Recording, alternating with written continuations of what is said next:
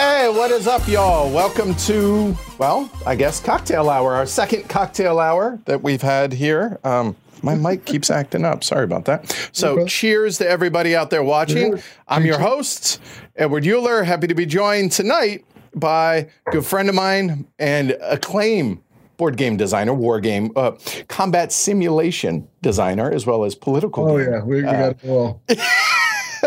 Designer, Mark Herman. So, Mark, thanks for hanging out tonight, man. Hi, everybody. All right. So, first off, Mark, what are you drinking? I am drinking a Balvenie 12-year neat. Okay. I put myself 2 fingers. That's not too bad, you know. I won't get hammered.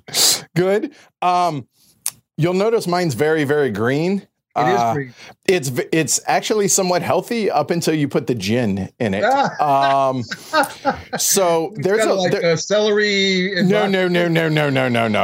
This is there's a vegan restaurant that is here in town that serves this drink minus the alcohol, and I basically backwards engineered it. What it is 2 parts apple juice, 1 part pineapple juice, a handful of cilantro, and a jalapeno in a blender. The jalapeno in the that's what makes it green. Obviously. And the cilantro, and then put it over some Bombay Sapphire, and there we go. Tastes good with Bombay Sapphire. Seriously, oh, that's so good. It's spicy. Yeah. Ooh, wow, that's hot. Oh, it's so good.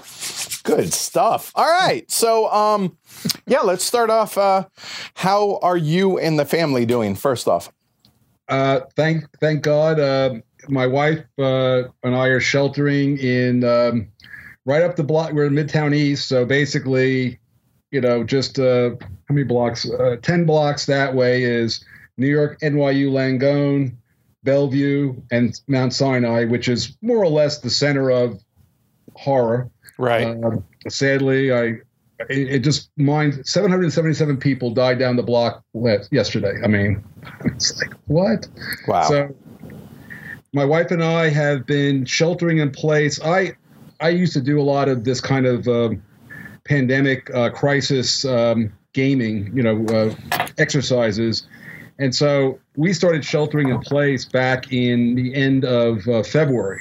Oh, wow. Okay. I have basically been out of circulation on the world, other than I had to go, other than some very essential moves twice. I have been in this apartment. Luckily, luckily my wife and I like each other, so it's going along okay. And seriously, that way it's not, what was it, 770? That way it wasn't 778. Not to make light of it, please. Nobody out there. It would have been tough. It would have been tough. Right. And we, this is Manhattan, so God bless the delivery people and the grocers and people that, don't ever get the real, besides the doctors and all that. That's ridiculous stuff. But I give as much credit to the delivery people and the grocers who keep the, I get food delivered to the house, and it gets delivered to the front of the building, and somebody puts it into an elevator, comes up to my place, I take it out. And so my wife is an amazing cook. So, and also right before this, I actually bought a rowing machine. I realized that, this is going to be a long stay, and I cannot exercise for a year. Right. So I row every day, work out. I actually lost 7 pounds. So the 7 pounds I couldn't lose, I finally lost. The irony, right? Stress, Oh, don't I know? I hear you. All right. Well, I'm glad to hear. So that's you and the wife. What about the rest of the family? Because we went out to the Cape and met some of your. Well, first off, you met my daughter. So that daughter and son-in-law and granddaughter are sheltering very safely in Los Angeles. Okay. And, they got a nice place. And again, delivery, they haven't been out of their house, but they're all safe. And my son moved back from San Jose just before this happened. And he's in Brooklyn about maybe, as a crow flies, probably 5 miles from here. But we talk to everybody by FaceTime every day. Good. The way of the world now. It really is. Whether it's FaceTime, Zoom, Skype here. I have every single software package on this computer. This microphone and this camera now are set up, and I've turned my life into online gaming and working on games and writing. That's what I'm doing now for my life until maybe I don't know. I'm guessing until January. It's going to be a while, definitely. I mean, word just came out yesterday. Yeah. Origins got postponed to September. Oh, yeah. I even think that's ambitious. I really do, because I give up. I sort of said to Carol's my wife. I said to Carol, I said, I'm looking at how can I look, a year of my life is an important part, especially when you're older, but I want to make sure this year is not, I was reading something, Isaac Newton was escaping the plague, right? And in that, I think it's like 1645 or something like that. And so in that year, he invented gravity, optics, and calculus. So, had a good year. It was solid. It was solid. Solid. Better than most. Solid performance. Now, I'm not going to come anywhere close, but I am going to there's a couple of, games I'm going to finish, and I'm going to write a lot of articles, and that's what I'm doing for the year. And all right. And at some point, they'll let me out of house arrest, Seriously. Okay. I mean, I would be remiss since you opened the door on that. What games you working on?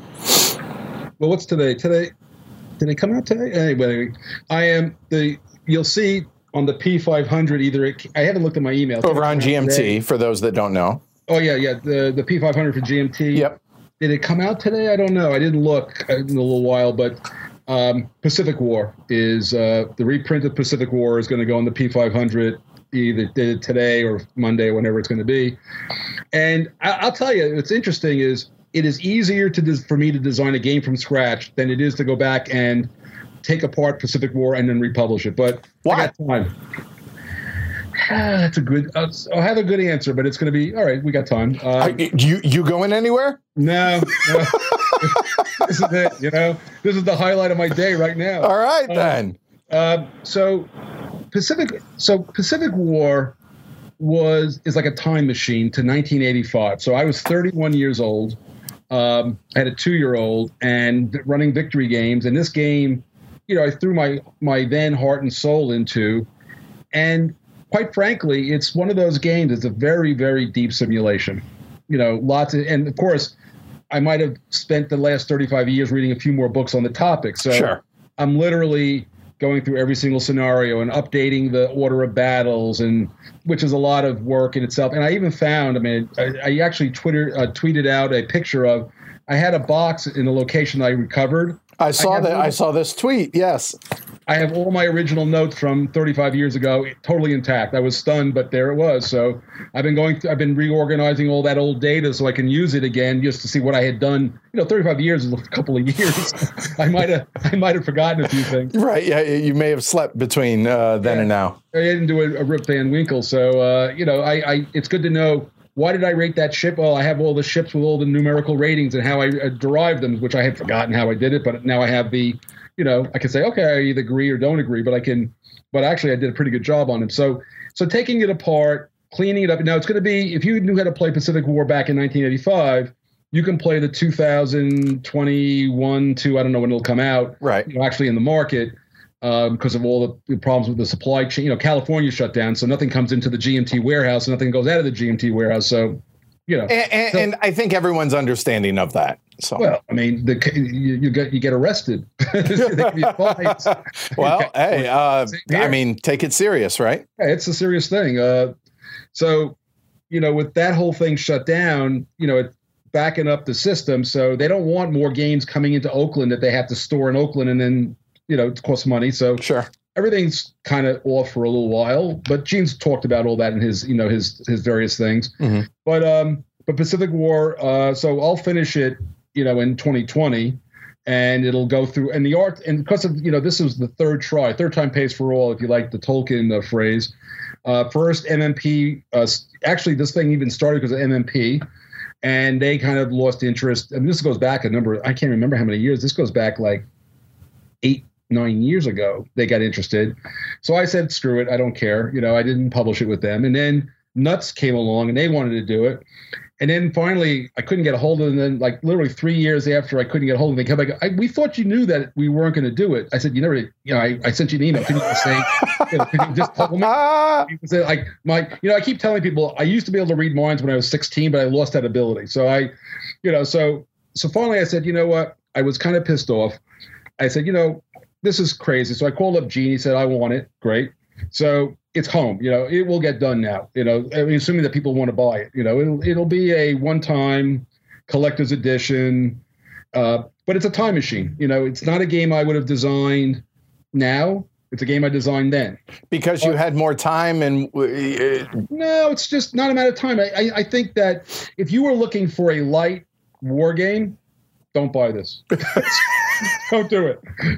If you're looking for a very detailed game system that covers the land, air, and sea of the Pacific, and with all the detail and nuance, night action, torpedoes, the whole goddamn thing, then this is what you want. Okay. All right. But don't go here. So what I don't want to, I'll tell you, and I'm warning anybody who sees this, if you buy Pacific War and then you write on BGG something like, I didn't realize it was going to be so complicated. Let me tell you, this is the height of complicated, okay? Don't go there. If you like, nice, airy kind of, if you like my Gettysburg game, if you like my Waterloo game, and that's kind of like, oh, that's enough of a war game for me, don't go it. I don't need you to buy it. I don't want people unhappy. I don't want to oversell it. I'm just being very straight up. This is like think about the apex of what an SPI victory game simulation would be. That's what Pacific War is. Wow. And that turns you on, and a lot of people did turn a lot of people on. Then just go all in. You have there'll be 30 scenarios that play from 15 minutes to 100. Well, the whole, there are a lot of 3-hour scenarios that you can play this thing. You'll hit the table, you can play it. I've only played the campaign, the whole war, 3 times. That takes forever. And so, although now it's a good time. If you have an old copy of Pacific War and you kept saying, I always wanted to play the strategic scenario, now's the time. I mean, seriously, it's like a Snickers commercial, right? Not going anywhere for a while? There you go. Play Pacific War. So there you go. The game that's behind you, the reason I did Empire of the Sun was I did want to fight the war. Oh, you're saying hi to Jess or something? No. I'm pointing at Empire of the Sun right here. I just I get my left and right backwards when it's behind me. So there you go. So Empire of the Sun is why I designed Empire of the Sun, because playing the strategic scenario in Pacific War is not really. I did it 3 times in my life so far. I'll do it one more time for this, but it's not really credible. But Empire of the Sun has meant you can fight the war in a long afternoon, and that's why I did Empire of the Sun, and that's why I play Empire of the Sun a lot, because I like fighting the war.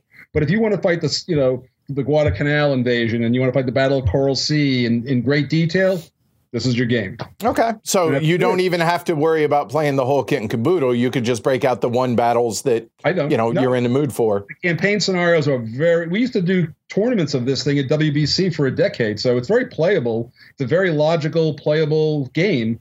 It's got a lot of great tension, but if you want this to be the whole war, it will let you do it. It's just, it's going to be, it's like 100 hours or something. I don't know. Okay. All right. Takes a long time. But the campaign scenarios, which been playing for 35 years, there are 3-hour campaign scenarios that are quite good. I particularly like the Guadalcanal campaign scenarios, like my favorite. Why? Why is it your favorite? Well, it's got all the elements of land, air, and sea, and the reaction, and the planes, and the big battles. But 3 hours. Okay, makes sense. I can do it. All right. So you talked about, because half the things that I see you tweeting about are Empire of the Sun. You don't get sick of that game? Huh? You don't get sick of that game? No. You don't get tired of playing it ever? No. I don't know what to tell you. I got to tell you something. So let's talk about what I've been doing lately. Okay, let's. Sure. So what I like, so a lot of people are very into, look, your channel, God bless you, and I watch, every other day you're playing a new game, right? That means you're learning a new game, and you're going to get into it. And I know you're much smarter than I am, but no. But you only get so good at playing a game once or twice. Oh, totally, 100%. Right. That's the case. Yes. And I'm just from a different generation. I was born in a black and white world, and so we used to get a game which would be all of our disposable income, and we'd play the game for a year. Right. I remember my mother going to me one day, boy, you have a lot of games. At that time, I had 4. Now, don't get me wrong. If it wasn't for the show, I might not be that restricted on this, but it would be a lot worlds tighter than it is now. I would be able to, because there are games to where after we stream it or we review it on the podcast or whatever it is, right. I would love to be able to go back and, wow, I really want to be able to play that, but you don't have time. And unfortunately, it doesn't happen. So if I didn't have the show, I absolutely would want to play the hell out of some of these games. Yes. Yeah. So the games I've been playing the hell out of was, Uli Blenneman from Spielberg. Of course. Right? Yeah. So Uli gets a hold of me and he says, do you want to play PAX Premier? So I said, sure, I'll do anything to play. So now all of a sudden there's a Wednesday 1:00 game, the same 5 guys. It's Uli, this very nice guy named Stefan Barth, I think his name is. I don't know him, but he's a very nice man. Then my good friend Terry Coleman and my good friend Jeff Engelstein. And the 5 of us play PAX Premier Wednesday at 1:00. Although they're starting to go, maybe we should play another 5-player game. I'm going, no, let's. And I'm actually starting to get good at PAX Premier. I actually think, Cole, I'm looking for you, boy. I'm coming for you, Cole. First or second edition are you guys playing? It is the second edition. Okay. All right. But we're playing it on Vassal. So, it's a Vassal set, which is beautiful. Yep. But it's like I get to the point now I actually know the cards. Like when a card goes, oh, that's a good card. That's not I'm now understanding the cards and why I would go for certain cards, certain strategy, which is nice. That's a different kind of fun, right? I've been playing a lot. Empire of the Sun, I've been playing that continuously. And, in fact, we just started another match on CSW Consim World. I posted the first move for South Pacific Scenario today. And tomorrow from 9 to 1, I'm playing. I agreed to do this. I mean, it's just more of an event, but we're playing. A whole bunch of us are playing, I think, the first turn of Here I Stand. That's going to be like, that'll be like done in December, I suspect. Right. But we're going to do that tomorrow. So is it all asynchronous on the Here I Stand stuff? No, we do. Everything we're doing is like this. We hook up the Skype for the sound. Some people put their videos on or not. It doesn't matter. We're using it for the sound, and we're playing Vassal in real time. That's awesome. Yeah, so it feels like, look, I know these guys. These are the guys I game with in New York City, and then I also have a 1:00 game on Sundays that I host. So I actually host one. And the other ones I'm playing in somebody else's hosting. But I host a 1:00 game on Sunday with a bunch of guys. And we've been playing PAX Premier also. But we're going to probably move it to some other thing. So, and then another group of my friends, there was a Steam sale on a bunch of games. We all got Through the Ages, which is also a great game. Yes, it is. One of my favorites. So we're playing. So I'm trying to focus on just a few games. And just get good at them. Why not? This way, like I don't have to keep looking at rules. We shoot it up and start playing. And that's been fun too. There's a special kind of joy that comes from not having to, let me look that up or whatever, and just sit and play. I don't need to look up. I'm pretty good at absorbing rules, but especially when I play it over and over again. So I haven't looked at a rule book playing PAX or Through the Ages or. Of course, Empire of the Sun. I mean, it's all in the RAM now. So, and when we play, by the way, we're not playing cutthroat. I'll say to somebody, "Oh, do you know that?" And I'll say, like, by the way, if this is what's going to happen unless you block him because he's going to win the game, like in the next 2 rounds. And I always go, oh, by the way, the deck is at this point, there's going to be a dominance card coming out within the next 3 cards, so. Yeah, in my opinion, that's how you should be, because if I'm going to beat you, I want to beat you because I beat you, not because you forgot about something. So I always tell people, look, if I'm annoying you, if I annoy you, I'll stop. They go, no. You got the game down. Just keep telling us when something's going to go off the rails. So that's what I've been doing. Good stuff. Fine with that. Yeah, I would like to play more Churchill, but after having beat you and Jess in the same game, I pretty much retired from Churchill because that's about as good as it gets. I was like, no, okay, I love the game, but too bad I can't play that anymore. All right, so actually, there's a couple of guys, Churchill and I see Churchill and Pericles getting a bunch of play now, because people are doing this now that people are doing the Skype thing. Their multiplayer games are in again. You don't have to go to a convention, right? Everybody's got the time to, play a few hours and play a game. It's definitely it's just a weird world right now with everything. And so since we transitioned to where either I'm going to do just solo games, possibly 2-player, with Jess. Jess is currently upstairs streaming some stuff, Codenames with CGE and Mark Street from Dice Tower and stuff.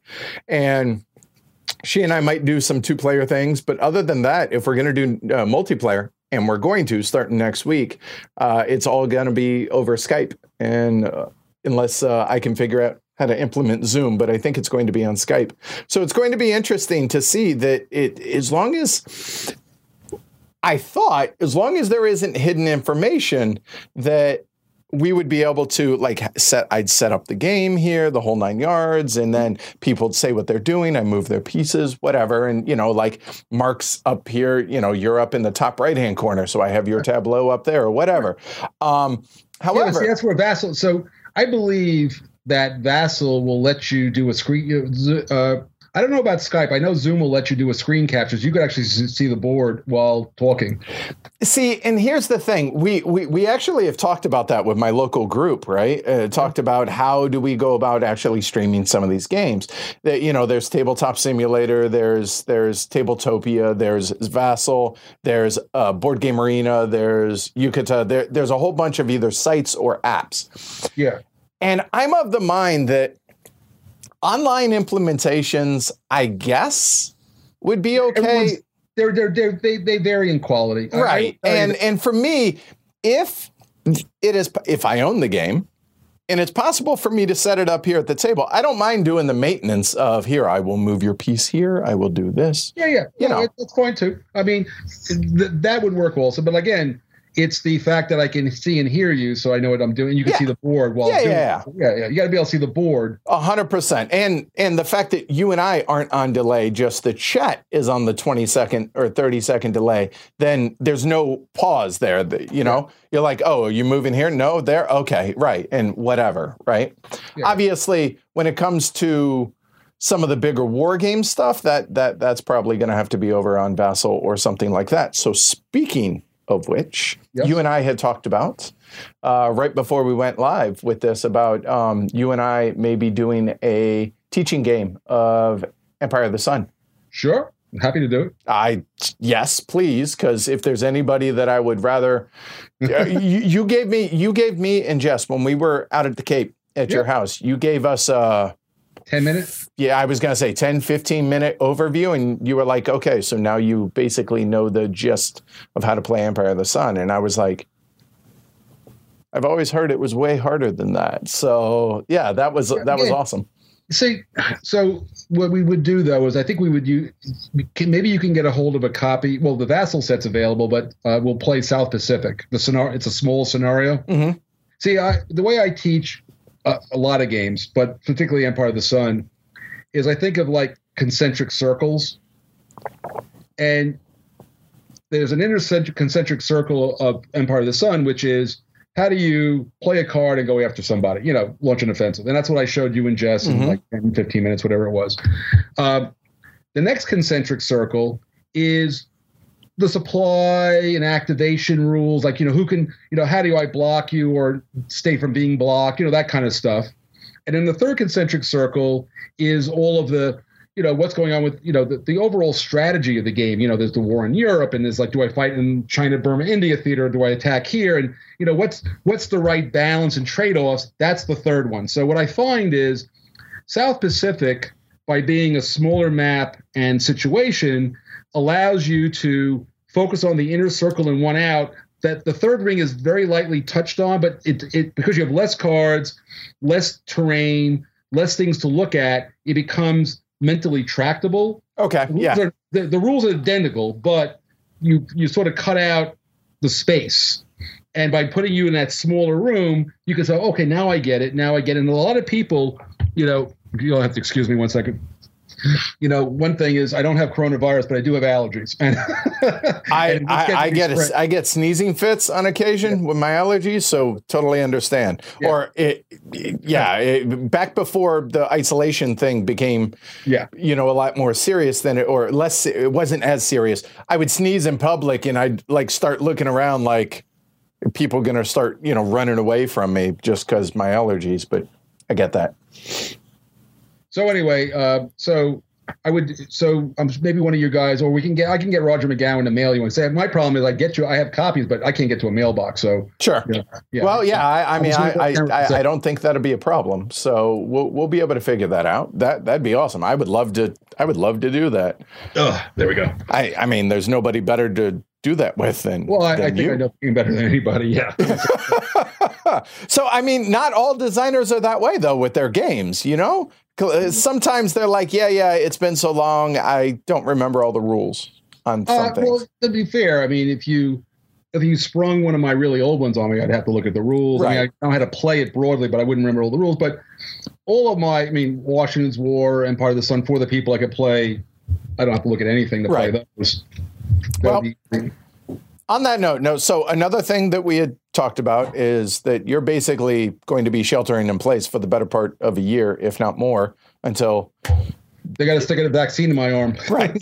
So this may not be practical. Okay. The one that, and I warned you I was going to spring something on you. Okay. That, what do you got, Next War or something? Not quite, but I would love. Oh, I don't know how to play that. Well, I would love to sit down, and I've promised to do the smallest scenario in this game on the show. And you were the first person I thought of to. I have to get the rule. I got to be honest with you. So I have it's actually around the corner. I have a. That's World in Flames for those that are listening and not watching.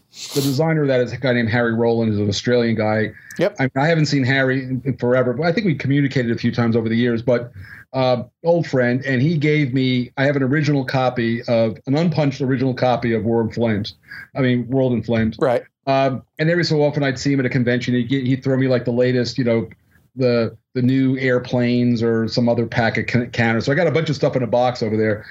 I played it once with Harry, like when it came out, so I have no idea how to play it. No, I hear you. It's just but if we got the rules and you got the game, what the heck? I'm always up for a game. What the heck? I'll try. All right. I think that it's a good.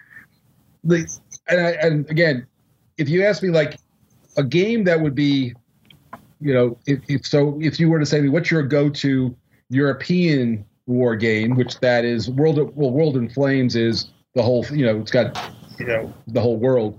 Right. I would say that I would play Krieg or one of its, antecedents before any other European game. If I was going to play a European game, that's a good game. I really like that one. That's a Kaczynski and Alan Emmerich title. That's a good one.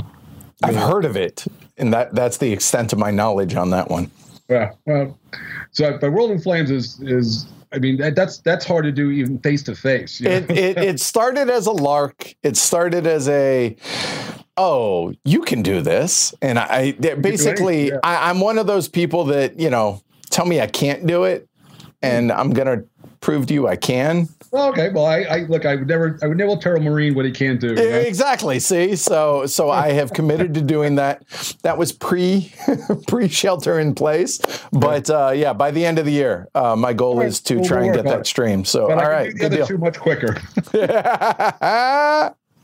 So what else? What else have you been doing? I mean, obviously rowing, working on games, and drinking scotch. Anything else? Actually, this is the first scotch I've had. I don't drink a lot. I don't either. My Bombay Sapphire. I kid you not. I've had a bottle of Bombay Sapphire since I was in the Marine Corps, and I got out of the Marine Corps 3 days before 9/11. There you go. So yeah, right. Yeah. No, the last time I had Carol and I had a glass of wine each about. I don't know, a couple of weeks ago, and but I figured if I'm going to. You said it was a cocktail hour. I figured I had to have a cocktail. So. Fair enough. Well, yeah, that's. I mean, you don't have to, but. Well, I felt like I said, what the heck, I'll sit here and drink, mellow myself out while I'm sitting here talking to Edward. There you go. I appreciate it. So, so how are things going with GMT as far as? On your end of things, because you talked about working on Pacific War and everything. Everything with GMT goes great. I mean, they're like my family. These are like my best friends. So everything goes great with GMT. They're doing. Luckily, they're in very good shape. So I mean, they're paying their people, and we're all just trying to get through this. Versailles is 1919 was done and is already in the printer in China. So at some point, a box of Versailles 1919 is just going to. I kept telling I was just joking around. I don't want to use gallows humor, but that's going to be the only other. I did 2 games that were already published, and this was going to be like my biggest year of publishing. But now, that's not going to happen. But we had France 1944 come out, and Waterloo 1815 came out in January, and Versailles would have come out in a month or so. So Versailles might get published and shipped to America in a month or so, but I don't know when somebody can take it out of a shipping container and stick it into a thing and put it in the post office. So I don't know when that's going to happen. All right. But the game is already at the printers, and I suspect it'll be in the United States. I don't know what's going on in China with production, but at some point it'll show up here by the summer, I'm guessing. But until they can get people in the warehouse to open shipping containers and do all the labeling and all that that's a whole operation. So that's who knows when that's going to happen. I mean, on the one hand, but it'll happen this year. I know I'm comfortable that at some point this year, Versailles will be in people's hands. I just can't tell you beyond that. And then everything else I'm doing has all been like Rebel Fury was well along the way. That's the Civil War battles, like based on the Gettysburg system. But, who knows? But I mean, I'll finish it. Well, I've been reading. Well, actually, right now I'm heavily into the Pacific War right now. But Rebel Fury is more than half done. I'm just waiting for some more maps from my map guy, Rick Barber. I was going to actually reach out to him probably tomorrow, see how he's doing, and see how the wilderness maps are coming. But that's the only thing that's really holding that project up at this point. I've got most of the research is done, and I've already got Chancellorsville and Chickamauga are totally done. Working on Chattanooga, as a parallel thing. I'll get Fredericksburg won't be much. That's really a solitaire, training scenario. And then it's just the wilderness, and then I'm done with that one. But then it goes into art. But, everything's slowed down. So, that's a 2021 thing at this point. Okay. What's your favorite period to model? Because, like you said, you're doing a ton of research for each of these games, so you got to have a favorite period of time. Like for me, it would be ancient Rome. So I have sort of, most historians know a lot about something, right? Sure. I'm really a historian who's a game designer. So there's like 5 periods that I'm very, very deep in.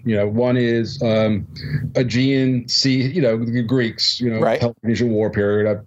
I studied that in college, and I have an ancient history degree. The Roman Republic is another one. Know a lot about that, from my old, my research and everything. Then it's like the wars of the United States, Revolution, the War of 1812, the Civil War, right? And, World War I, all of the wars of America.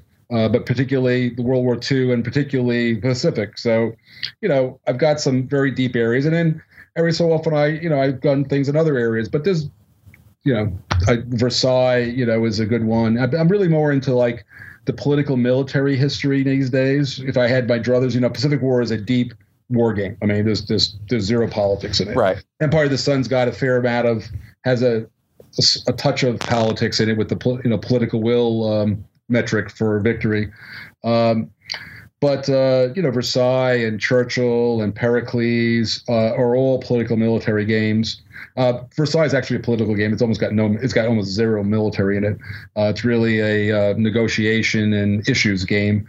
And we're going to do follow-ons to that. Is that where you're trending? Like, is that what interests you the most? Yeah, these days. Okay. My interest, evolved, but I think in all of my years, and I'm also still doing Department of Defense gaming. They call me, they call me up and they say, "Hey, can you help us out?" And I do. So here, give me 1 second. I'm gonna show you something. Okay, good. Because I wasn't gonna let that go without diving into that. We're gonna talk about the stuff that's in the background back there too, by the way. Yeah. So I don't know if you could. You can see this pretty well, right? Yeah. So we get that. There we go. War in the China Seas. This was a game I did for the Department of Defense. There's maybe I don't think there's 100 copies in existence. Okay. And the secretary, the deputy secretary of defense has actually played it. I got rules questions from him. That's amazing. And the secretary of defense has looked at it, but he felt it was a bit much. He's a busy guy. So, but it's been used. So how do they hold on? How do they use these? Well, the idea was, all right. So obviously, China has a military, and they developed a thing they call, it's an area denial strategy. It's like they have these islands. They sort of taken over the South China Sea. I think everybody knows that more or less. The Spratly Islands, the Paracels. Right. There's been all these disputes with the Vietnamese, the Filipinos, the Indonesians, Singapore over these various reefs and islands. And then you have Taiwan, right? That's a big issue. And then they have these other islands like the Senkaku Islands and all that. They're sort of, for a while, the Chinese were saying that they tried to put like FAA regulation. You can't fly through the airspace of these islands that belong to Japan unless you talk to us first. So that was a big hash up. So there's a lot of disputes in there. And, and so the idea is to show what their capabilities are. So the game shows, the U.S. military and theirs and how that might work out. But what I did was, which was kind of like something they weren't used to, is I wanted, since I was a teaching, it's meant for like use with West. It's unclassified, so you can use it with West Point and Annapolis. It's for military officers to use to learn. And in the main scenario is a solitaire scenario where you're the Chinese and you get attacked by the U.S. So they actually have to manipulate the Chinese forces to stop the United States, which is not how they usually think about these things. And that's been really a big winner from a learning perspective. So it's a teaching, learning thing. Okay. So to put them in the shoes of the other side so that they can expect the unexpected type thing. And also understand, so that's what that missile does, and that's what that submarine's for. And, they get to understand how it all fits together. That's hard to, you could get a million briefings, but until you move the pieces, it's something about, I didn't realize that, or wow, look at that. And, so it's self-discovery. And because it's solitaire, senior people or even anybody can play the game. It is not just a solitaire game. You can play it teams and all that stuff. But if you're playing it solitaire, you can have a senior person explore the game and the information without being embarrassed in front of anybody. That's really always the big deal, right? So how do you go about designing something like that, though? Like, how do you get the information? Is it just out there like Jane's, or is it Jane's? Is that well, Jane's is part of it, but did you ever see anything like? Hold on, let me look. Military balance. What the hell is that? No, I have no idea. So this is a paperback. You can see it's a paperback, right? Right. It has everybody in the world's forces. It's all unclassified. But that little book. How much do you think that book would cost? If you I wouldn't have a clue. Make up a number. Tell me a number. $200. Well, you're in the right ballpark. It's $350. Okay. All right. Wow. And it's compiled every year by an organization called IISS, which is the International Institute for Strategic Studies out of London. Okay. And the $350 actually is you can buy it, but joining the organization costs the same amount as buying the book. So yeah. So it's a no-brainer. Remember, you got a copy. Right. I haven't been a member in a long time, but every time I'm in Washington, I'll see somebody say, "Hey, you just got the new edition. Are you using the 2019 anymore?" He goes, "No, I don't need it because they go out of date. There's no value in looking at one from 10 years ago, right?" Sure. So I'm always able to scrounge a copy from somebody along the way. So see, I see that as thrifty. I'm not going to spend $350 for it, but right. But so you say, where do you get the information? Well, you get it from that, and there's a ton of unclassified journals. And when I did the project, there were people. I did it with a group called the Center for Naval Analysis, which is a government think tank out of D.C. That's who I did it with. Peter Pearl is a name you might know. He's there, and that's who brought me in. And they had a really good guy that I know named Michael Markowitz. And Michael, he's an expert at all these weapon systems. So he got, Michael, give me the numbers for this missile, and it's all unclassified because he knows whatever. And so, it's a collaborative effort, but I did the design and Peter did the development and Mikey did the numbers. So that's amazing. So basically the Department of Defense pays you to design games for them. They do on occasion. Yes. Yeah. That's amazing. I mean, that's really cool. And it's a part of my, In fact, on Thursday, I'm giving a lecture at my old alma mater, Georgetown, on war game. My experience as a war game commercial designer and a Pentagon designer, and what was that like? So that's what I'm going to talk about. And I heard they already have 100 people signed up, so it'll be a big deal. I'll do it online, of course. Sure. But that's awesome. But it's a part of my life that I'm very interested in, so I get to still, I pay attention to the stuff. I get to look at things and go, oh, and it has relevance to me still. So yeah, it's nice. Still do a little bit of that. All right. So crazy question, because I know there's going to be somebody out there that's curious about this. So that game that you just showed that we were talking about, like, can anybody get that? Like, or is that just that's owned by the DoD, right? It's owned by the DoD. Yeah. I think some guy who had knew somebody got a copy, but I was surprised. But it's not like it's not like illegal to have a copy. Or Sure. No, I understand. It's just you can't get it because there's only so many that exist, and anytime the government we did it so that it's a print and one of those print and play houses, print on demand stuff, right? Yeah. So every so often, I guess they order 50 copies, and they're expensive because you're only getting 50 copies. Of course. And they give them, and they don't sell them. They give them to organizations who request copies. So, and I don't get royalties. It's not like a royalty thing. I got paid to do it, and it belongs to the government. So I don't have Yeah, it's fascinating. That's really. I just answer rules questions. That's all. That's awesome. All right. So what else? Okay, you had mentioned Pacific War. So what else? Rebel Theory. Theory. Right. Well, at that point, I've got like always, I have around the corner is a refrigerator with a magnet holding a list of games that I'm working on. What do I got? Let's see what I got. Here's my current to-do list. What do we got working on here?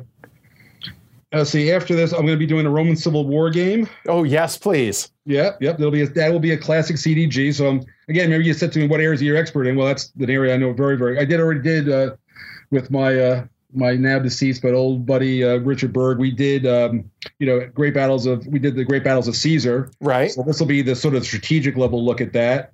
And then there's I have and I think the next one in the Churchill series will be a game called Triumvir, which will be Julius Caesar versus Crassus versus Pompey.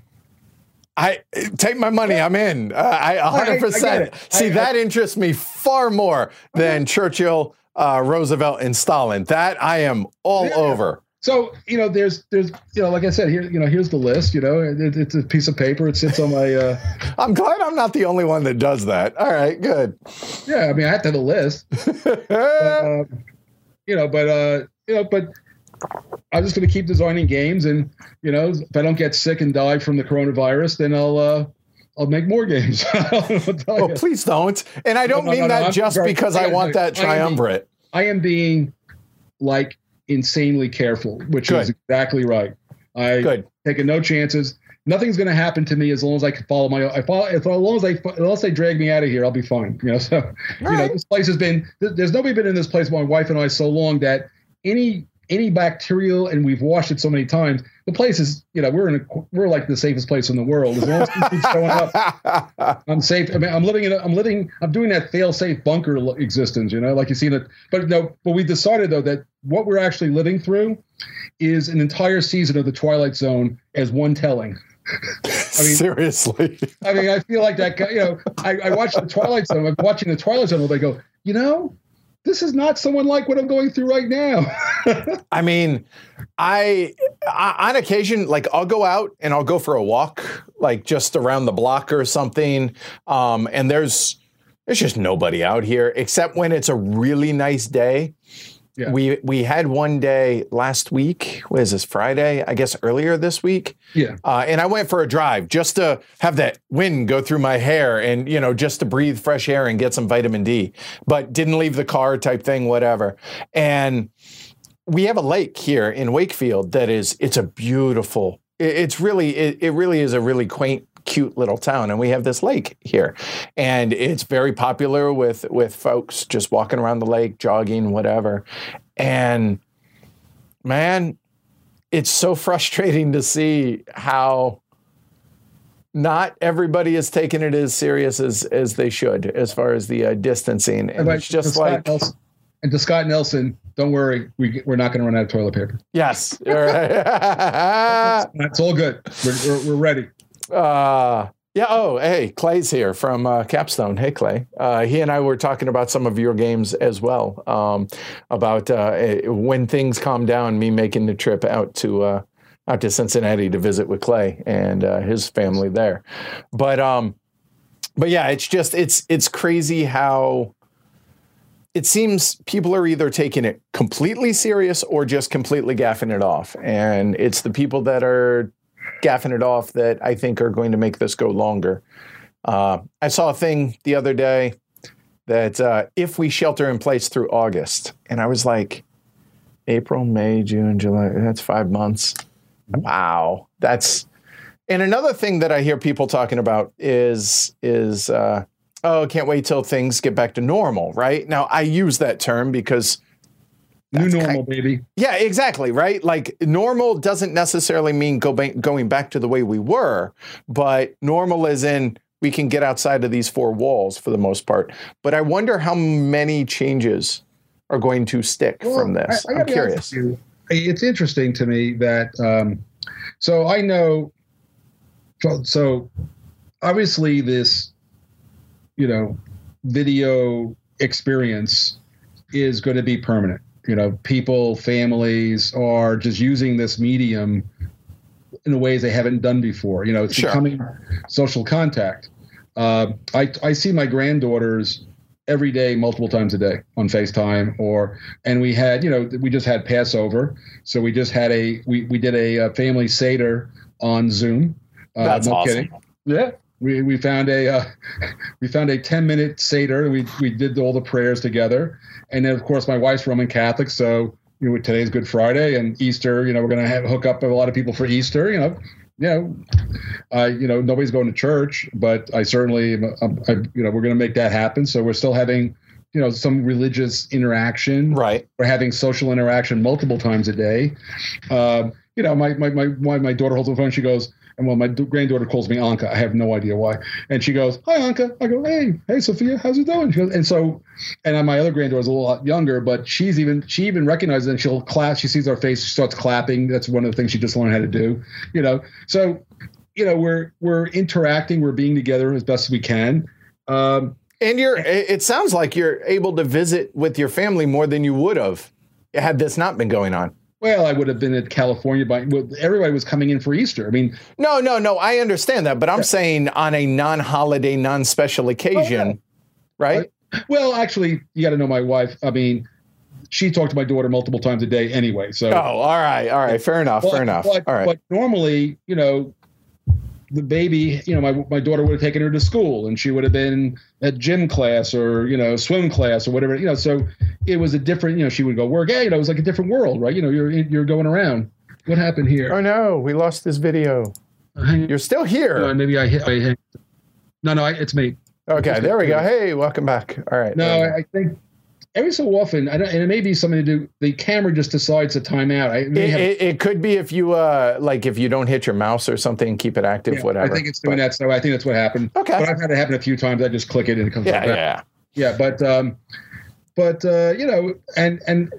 and a lot of companies, insisted on face-to-face meetings. I think they're now, like my son works for Amex and they kept thinking, well, we got to be able to interact. And now the company will be operating for, 3, 4, 5 months with everybody from home, and they're going to go, what do we need all this commercial real estate again for? What do we need offices? And, that's going to be really interesting now that people have, because I know that there are people out there that love the idea of working from home and who now have been able to do so for those that can, and they're not going to want to go back to the office.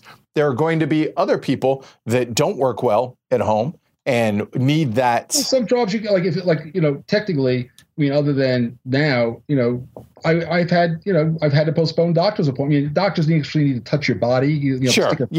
Right. Say, that kind of stuff. So there's that. So right now, unless you have COVID-19, which is horrible and is often very deadly, a regular doctor's appointment, I've been doing telehealth calls. Mm-hmm. My doctor had my yearly physical, but we haven't had blood drawn. Obviously, we haven't really been examined. So we've talked, but that's it. We haven't. that'll come later at some point. Sure.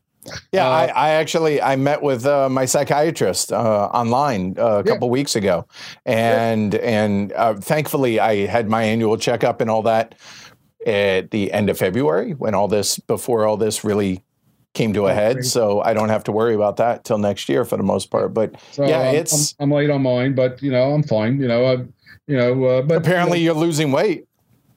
Well, yeah. I mean, work, like I said, what I did was I realized that if I'm going to be inside for a year and I start eating, I'll be 1 billion pounds.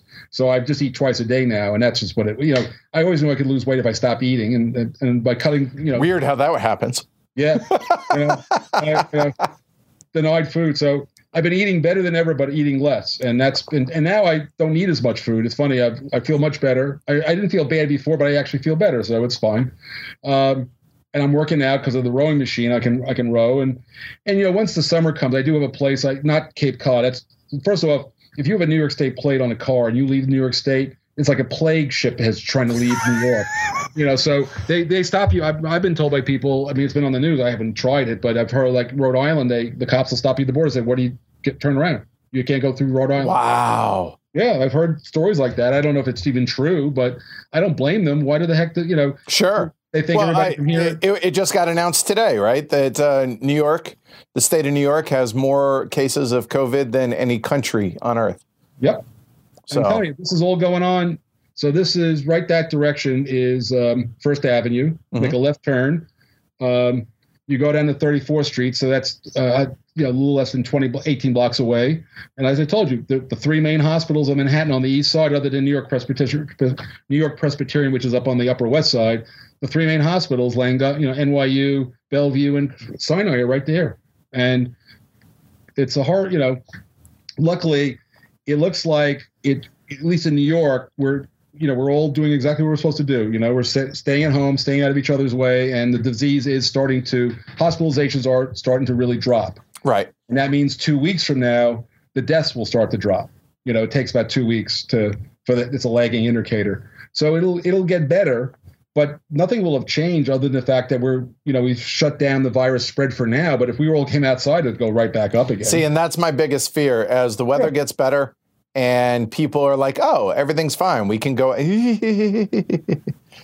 Well, like I said, I know more about this than most. And, from my experiences in, war, my book has a whole chapter on, the once and future bird flu, an entire chapter. I work with the WHO, the UN, and the United States on pandemic responses. And we had, Fauci and Navarro. And in fact, if you go to my book, page 223 has a summary from the UN guy, Navarro, telling you what he learned from playing in the exercises back in 2006. Then the big thing was the avian bird flu, the H1N1. H1N1. Yep. But they knew that this day was coming. It just didn't know when.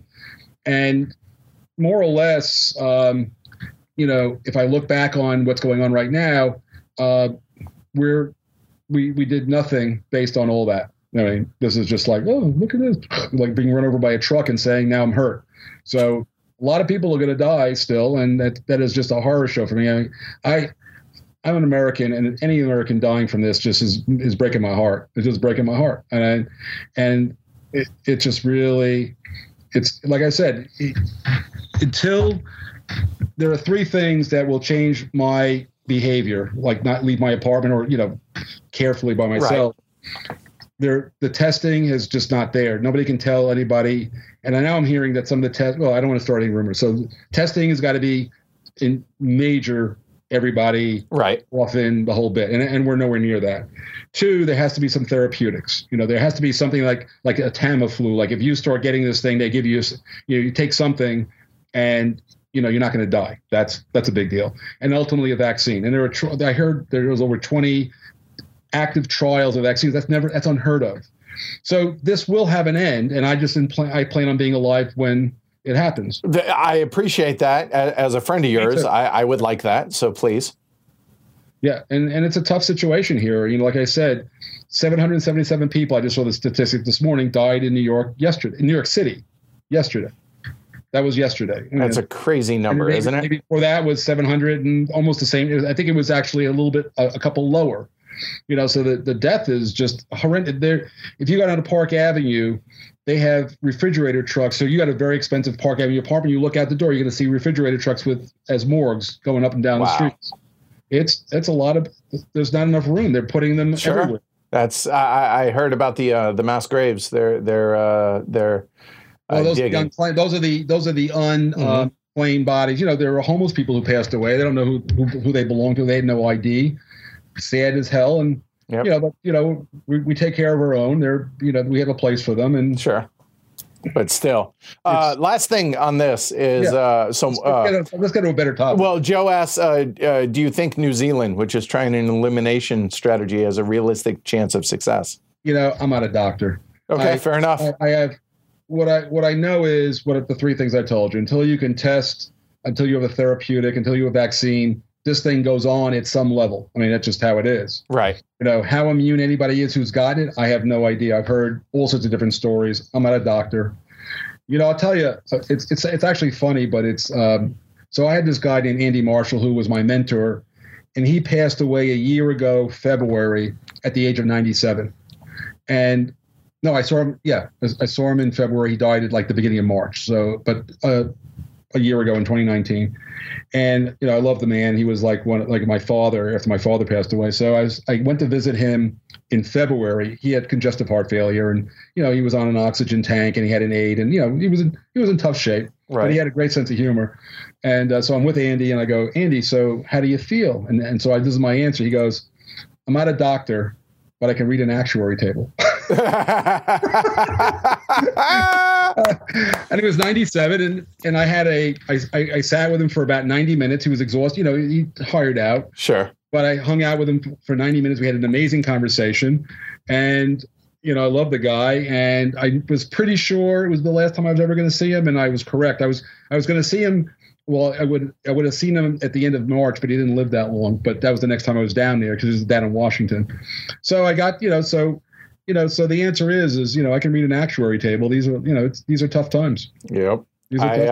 So I'm pretty good friends with Eric Brocious, who's a big. You might know Eric. I know the name. I don't know. So and Eric, he's retired now, but he used to be the head actuary for one of the major insurance companies in the country, like Liberty Mutual type level, and he was the head actuary. And so it's interesting to have had discussions with them when all this was starting to kind of kick up.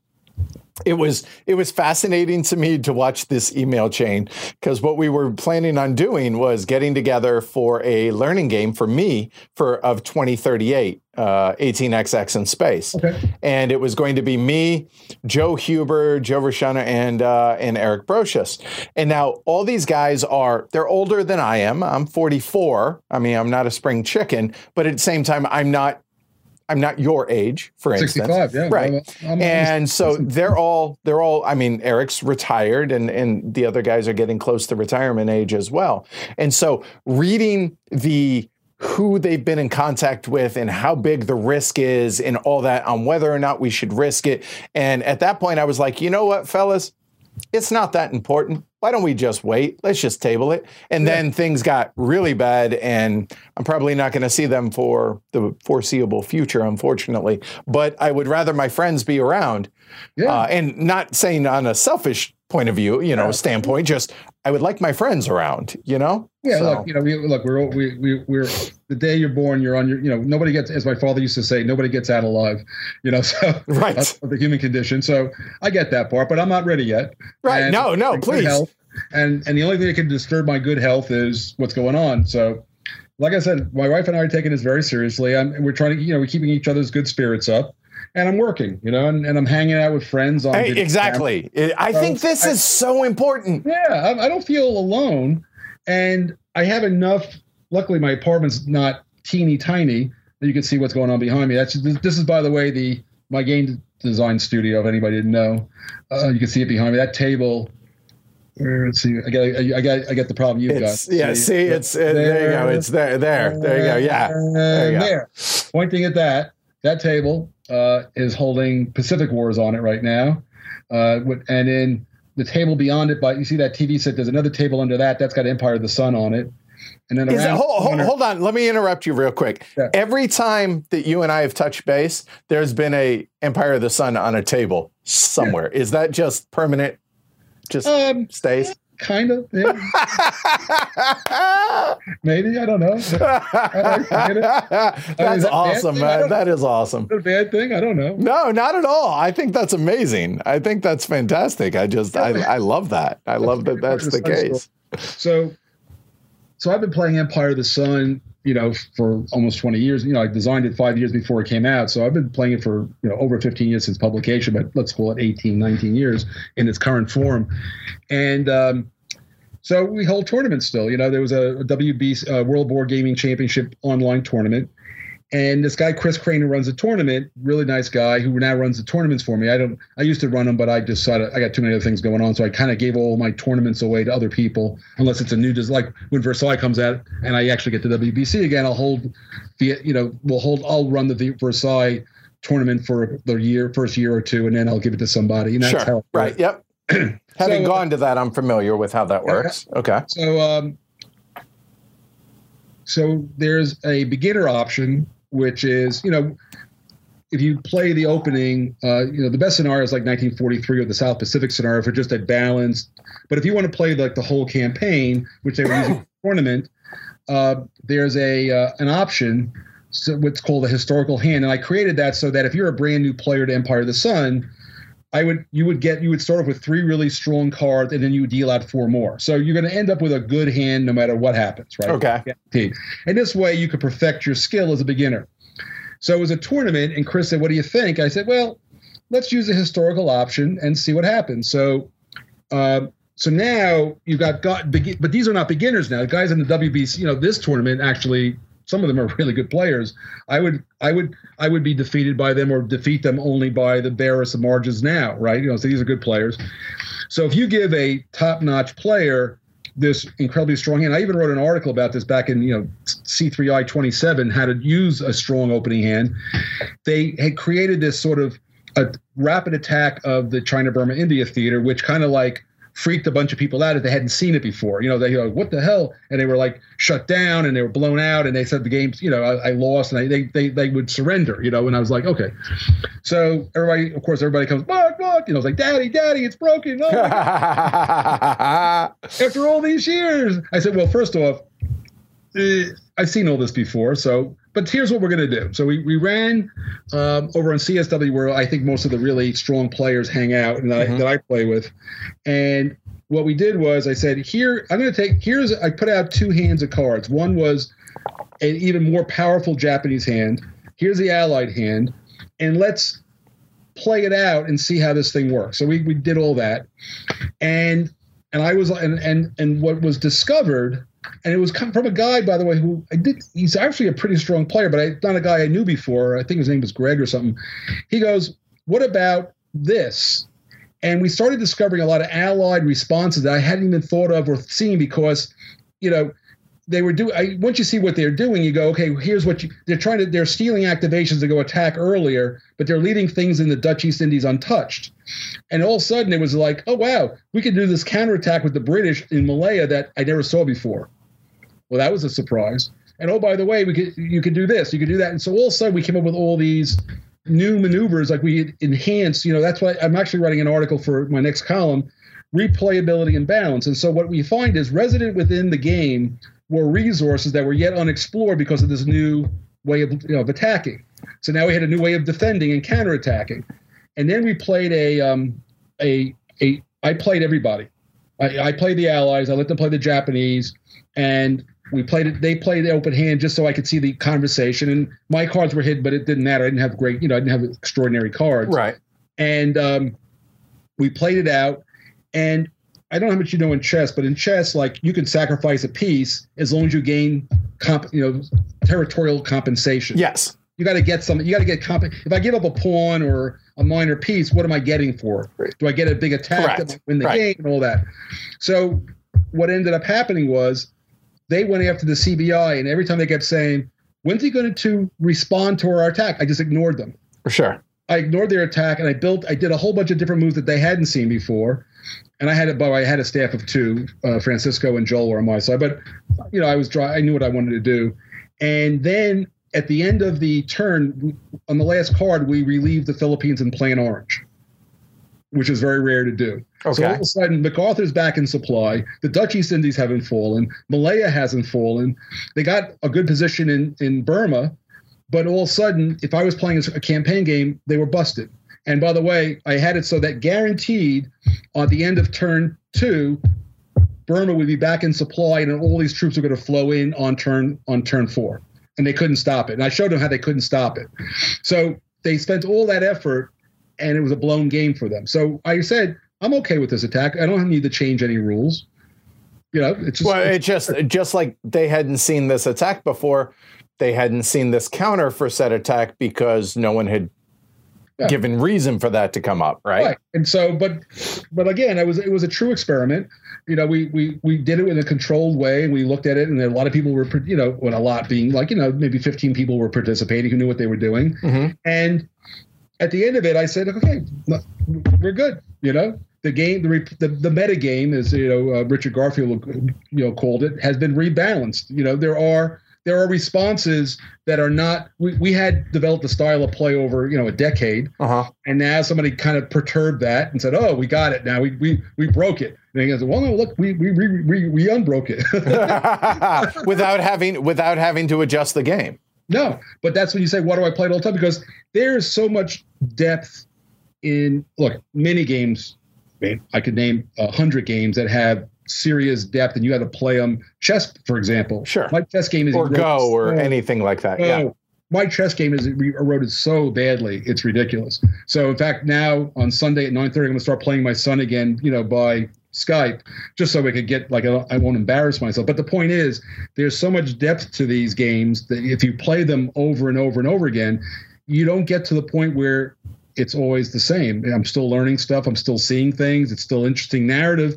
So you say, why do you keep playing Empire of the Sun? Well, because there's still more juice in the. I get that, and I have learned that, and I say it tongue in cheek with you because I understand. Yeah. But the guys like Eric Brocious and Joe Huber and everything, when we would go over for game night, before all this came to be, on a Monday night, I would say half the time they're still playing 1846, and Eric and Joe, they have well over 200 plays of 1846, and because they know it, they can get it played in 2 hours, and they still see things that they've never seen before, and there's still things to try out and to experiment with, and I think that's amazing. I love that about well-designed games. What would be cool, the game, there's a guy named his name is Tim. He goes under the handle of Board Game Bloke. Mm-hmm. He's an English guy who lives in California. I've played with a few times, and he showed me he has a journal. He has played Battlestar Galactica, which is one of my favorite multiplayer games. He literally has played it 500 times. No, but it's one of your favorites, really. Oh, fantastic game. I don't get to play it enough, but it's I mean, where else could you get to go? You're a Cylon. You're a Cylon. It's just, that's awesome. Oh, it's a fantastic. I play that at the drop of the hat. In fact, I've been trying to get a game going, but it's like a game that a lot of people haven't played in a long time, or they didn't like the series. There's a million reasons, but when you get a group of people who want to, we used to have at WBC every year. We used to play Battlestar Galactica. There were 3 games we played once every year. I played Viking Fury with a group every year at WBC. We played a game of Battlestar Galactica, and of course, my favorite conference game, Atlantic Storm. And so you mentioned that. Yeah. I have Pacific Typhoon sitting up here, and I play and last year we used Pacific Typhoon instead of Atlantic Storm. Yeah. So I'll play either one of those. They're great games. It's bridge for war gamers, It really, seriously, that's so spot on. And I've gotten it played before all this came about 2 or 3 times with the local group. It's a hoot. Oh, it's a blast. It's so much fun. I actually made it to the semifinals at WBC the year I went. That's impressive. And I couldn't roll a 1 twice. And if I don't, then I make it to the finals. Rolled a 1 twice. You had like the Bismarck or something. Yeah, it was. It was where you get the dice. Oh, it was terrible. I'm still bitter about that. It still pisses. Like I said, the two. It's a toss up. What goes on my gravestone? It's either going to be the dice love no one or follow the sequence of play. I'm not sure which way I'm going to go yet. It's amazing. I've been getting rules questions on games, for a long time. I'll tell you a funny story. I might have told you this story before. I don't care. Tell it again. Go ahead. I used to be the rules editor for SPI. Yep. You remember the famous self-addressed stamped envelope, the SASE, right? Yes. So I've been working there for 6-8 months or whatever. And Dunnigan walks in my office. He goes, "Congratulations, you're the new rules editor for SPI." I go, "Oh, thanks. Who is it now?" He goes, "Frank used to be the rules editor. You're taking over for him. Go see him. He'll give you whatever the backlog is." I said, "Okay." I'll go down the hall. Frank was Frank Davis, designer of Wellington's Victory.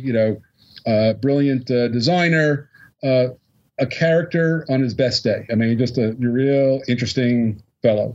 So I go, "Frank," and Frank, for some reason, I never touched him, but Frank always thought I was going to hit him. I don't know why. You're not a violent guy, Mark. Frank, I'm not going to hit you. So I said, "Dunnigan just says I'm the rules editor now. He says you have a couple that haven't been answered." He goes, "Oh yeah." So imagine he's got a file cabinet. Oh, Jesus. No. 4 or 5, I can't remember. I think it's a standard 4-drawer file cabinet. He opens up the top one. The envelopes are stuffed. It's not like they're in order. There's just envelopes stuffed down like a cube of paper. Every drawer was the same. I go, "Okay, I'll be back." So I go back into the back room and I get a garbage bag. Okay. I hold the bag open. I said, "Frank, put the envelopes in the bag." So he reaches in and it took us 30, 40 minutes to get them all out of the file cabinet into the bag. The bag weighs. It looks like Santa's bag, right? Yeah. And so I take the bag, and you got to know, I have a weird sense of humor. So I go to Dunnigan. So I get the bag and I put it in my office, but I don't tell Dunnigan. I go to Dunnigan. I said, "Jim, here's the deal. I'm happy to do the rules question. I have a choice.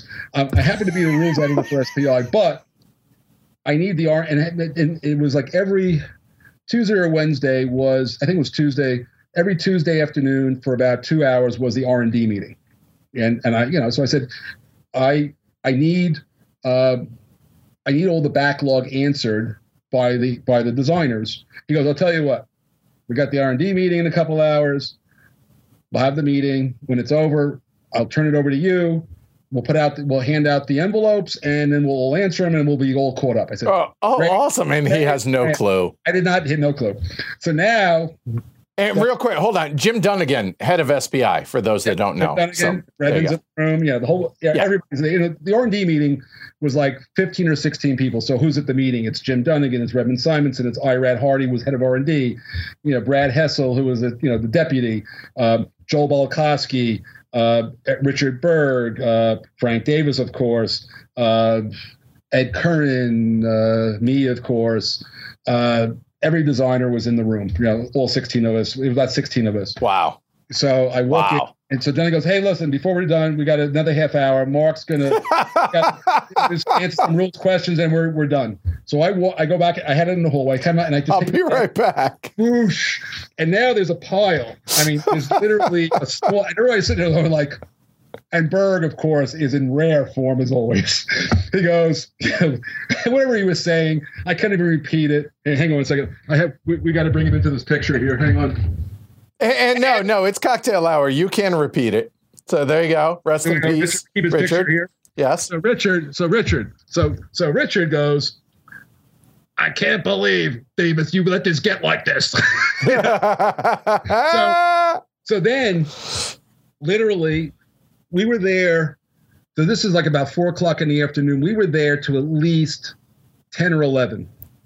And literally, you reached your hand in, you grabbed it, and they go, and you look at what the game was, and you go, "Hey, Davis, this is your piece of crap," and I hand it over. And I go, hey, Berg, this is your problem. So we were sitting there, and you'd answer the question. Of course, the commentary on the questions was, it was X-rated, it's stupid. I cannot believe he couldn't figure this out. What's just going on? It's the same thing that happens behind the scenes, no matter where you are. Because I'm sure you get rules questions still, and you're like, "Are you kidding me? It's right there in the rule book." Yes, I've learned. This might have cured me of that actually long ago. Look, the answer is we do our best, sure, but they're complicated games. And it's easy. And by the way, the audience now, a lot of my audience, at least probably close to half, English is not their first language. Yep. So you got to be I want to be clear. I do not hold a grudge. I just answer the questions. And if it's in the rules and sometimes somebody goes, I don't understand this. Well, they'll tell me you should have worded it this way for me. I say, all right, well, that's fine. Fair enough. All right, sure. Right. I'll take it under advisement. But the point was we were there all night. They called in pizza and sandwiches. And and it was a hoot. One of the most funniest nights of my life. And we literally answered, had to be a couple of thousand rules questions. I mean, literally. That's why I got the job. Frank hadn't answered a rules question like in forever. I remember one line at Berg, when he goes, "Hey, Frank, this one's 4 years old. Do you think he's still alive? Do you think he's still playing the game? Do you think he cares anymore?" I mean, that's how bad it was. So, and of course, after that, I set up a whole system. Like I would get the rules questions, and I would literally, I had a pad, and I would go, "Berg, here are 3 rules questions, and you have to hand them back to me, and you don't get off the list until I get them back and I mail them." So I had a list, and then everybody got into so then, we were on schedule after that. I'm very good at logistics. I'm not going to fool around. These people deserve to have their rules questions answered. And goddamn, if I give you 3 questions, answer them, and I'll know you did because you handed them back to me. And so things got really good after that. We were never behind again. But Mark Herman, taskmaster. So it's all about organizing the troops and getting them moving in the same direction on time. Well, obviously, Jim knew what he was doing when he gave it to you. I think he was didn't have any other answer in his mind, but maybe he thought I could do it. I don't know. It doesn't matter. I had a way of, I was young and I was not going to take, I was like, if I had to give questions to Ira, I said, Ira, my boss, I go, "Could you answer these 2 questions? And just tell me when you're done, I'll come pick them up, Sometimes I would sit there and go, "Well, you can answer them right now if you want. They're not many of them, and I just stand here, But it was just one of those things. But, like I said, that nowadays, somebody gets a game, they're writing rules questions before they even read the rules. It's like, yes. How does this work? Or what I'm going to tell you, I design games. Some of them, I remember somebody getting mad at me about Fort Sumter. They said, this game is really kind of trivial and, it's got no theme and it kind of sucks. And it's not a Mark Herman game. And then I get letters from like all of these other people go, "Finally a game my wife really likes and she understands it. And we played in 20 minutes. And so the answer is it takes a village, right? Sure. Fort Sumter has a following that is not my normal following, but a lot of people will play the heck out of that game. And now it was number 4 I saw on sales out on the electronic game sales in Steam. It's now 4th. That's awesome. Yeah, so on the war game side. Yeah, of course. I don't think it's a war game, but it's like right up there with with Twilight Struggle. So people are going like, "Oh wow, here's a cool game. Wow, it plays really well. Oh, okay, I'm having a good time. I enjoyed myself." And not only that, but I see it as doing a service to the hobby, because if now people are like, "Oh wow, there's this. What else is there?" Whether it's a Mark Herman game, GMT, whatever, doesn't matter. It broadens the horizon of more players. I designed it for my wife and her friends, that they would, and they kept saying, "It's really hard." And by the way, my wife will still tell you that she thinks Fort Sumter is really too complicated. And I can tell you, I find you 100 guys that think it's too simple. Right. You can't make everybody happy all the time, but I like the fact that you can do different things. And, I did that, and now I'm going to do some, now I'm doing Pacific War. So Fort Sumter, Pacific War. Apples, giraffes, whatever. Yeah. And by the way, if you played Fort Sumter and you thought it was a little bit difficult, please do not buy Pacific War. Don't do it.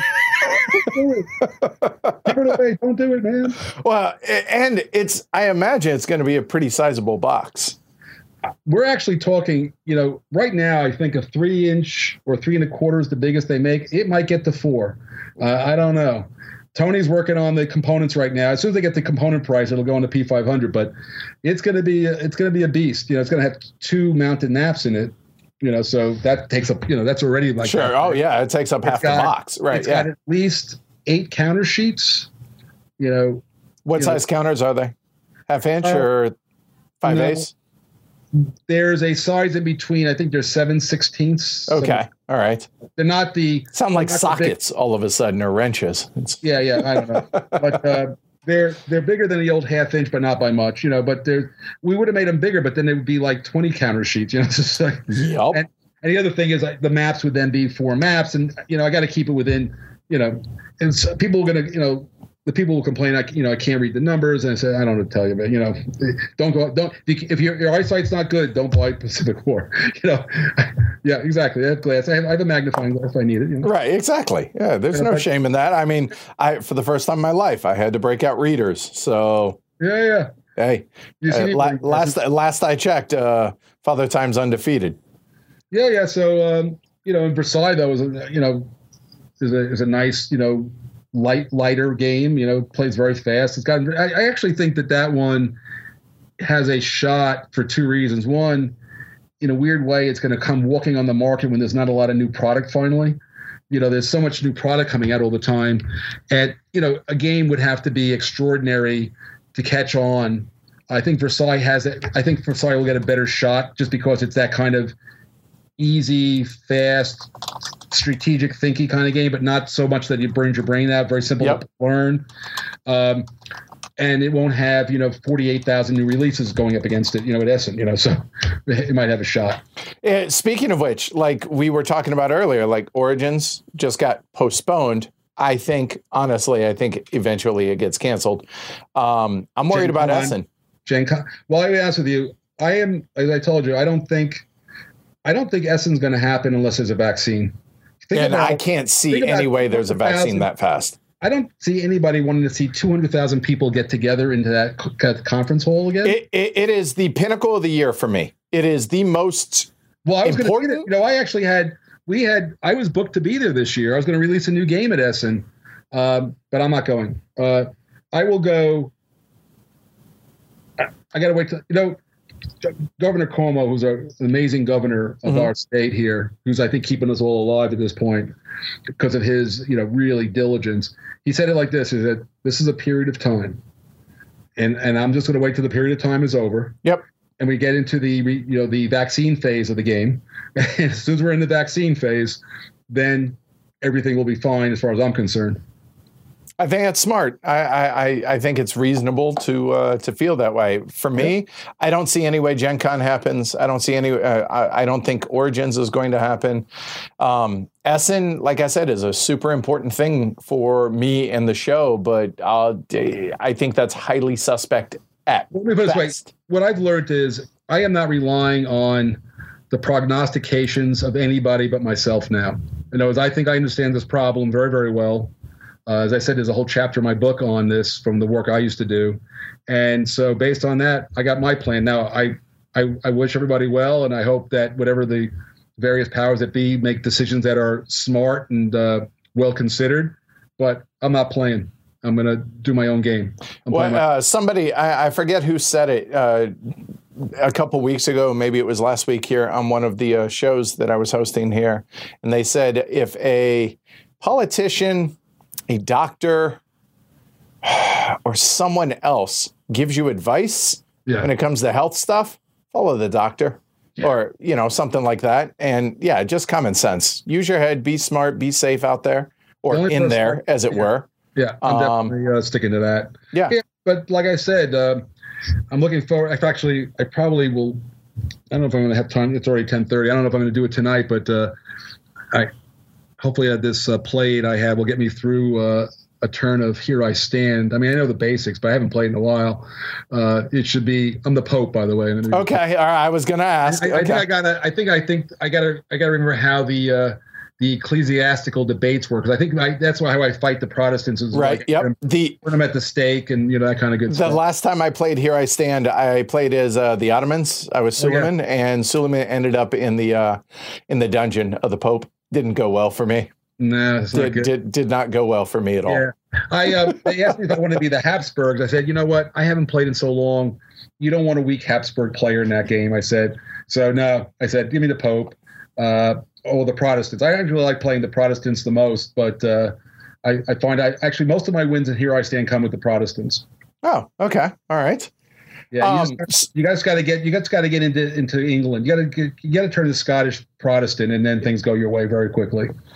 Trevor asked in chat, said, the U.S. is notorious for continuing with imperial measurement, while other countries, especially manufacturing, use metric. How difficult is the translation in design and publishing? Publishing side, I don't know, how much do you do on this as far as... I used to run a publishing company. Well, I get fair point, I guess. Yeah. All right. So the answer is it's irrelevant is the answer, because you're giving the mechanicals, the printing has its own registration marks on it, and the die that you make to cut it is all set to, so the it has no effect on anything. Okay. All right. Fair enough. Everything that you use are your materials, and you could use metric, you can use English system. We use English system here, but the Chinese who use metric have no problem using it because it's all in the artwork. The artwork's set up a certain way, and that's how it is. It's not like you're using some standard. You're not trying to do anything. You're not standardizing anything in game publishing. It's all. I guess that makes sense because every counter sheet's going to be different, right? So that's a good point. Or a company will have a standard counter sheet that they use. McGowan has a standard, 1/2 inch, 5/8 inch, half, for his C3I magazine. Every company has a standard that they use. I created, when I did Churchill, I hate clipping counters. I just think it's crazy. So I like sprue-less counter sheets, like having Churchill where you get to punch the counter. You punch them out. It's a punch board. You punch them out. Yep. And the counters are not next to each other. You're leaving a lot of cardboard. Now for Pacific War, I wanted to do that, but quite frankly, again, it'd be 16 counter sheets because right. It'd be stupid. So, I insisted that they get a new die so it'll cut really well. So you should have, unless you're a fanatic about it, you wouldn't have to.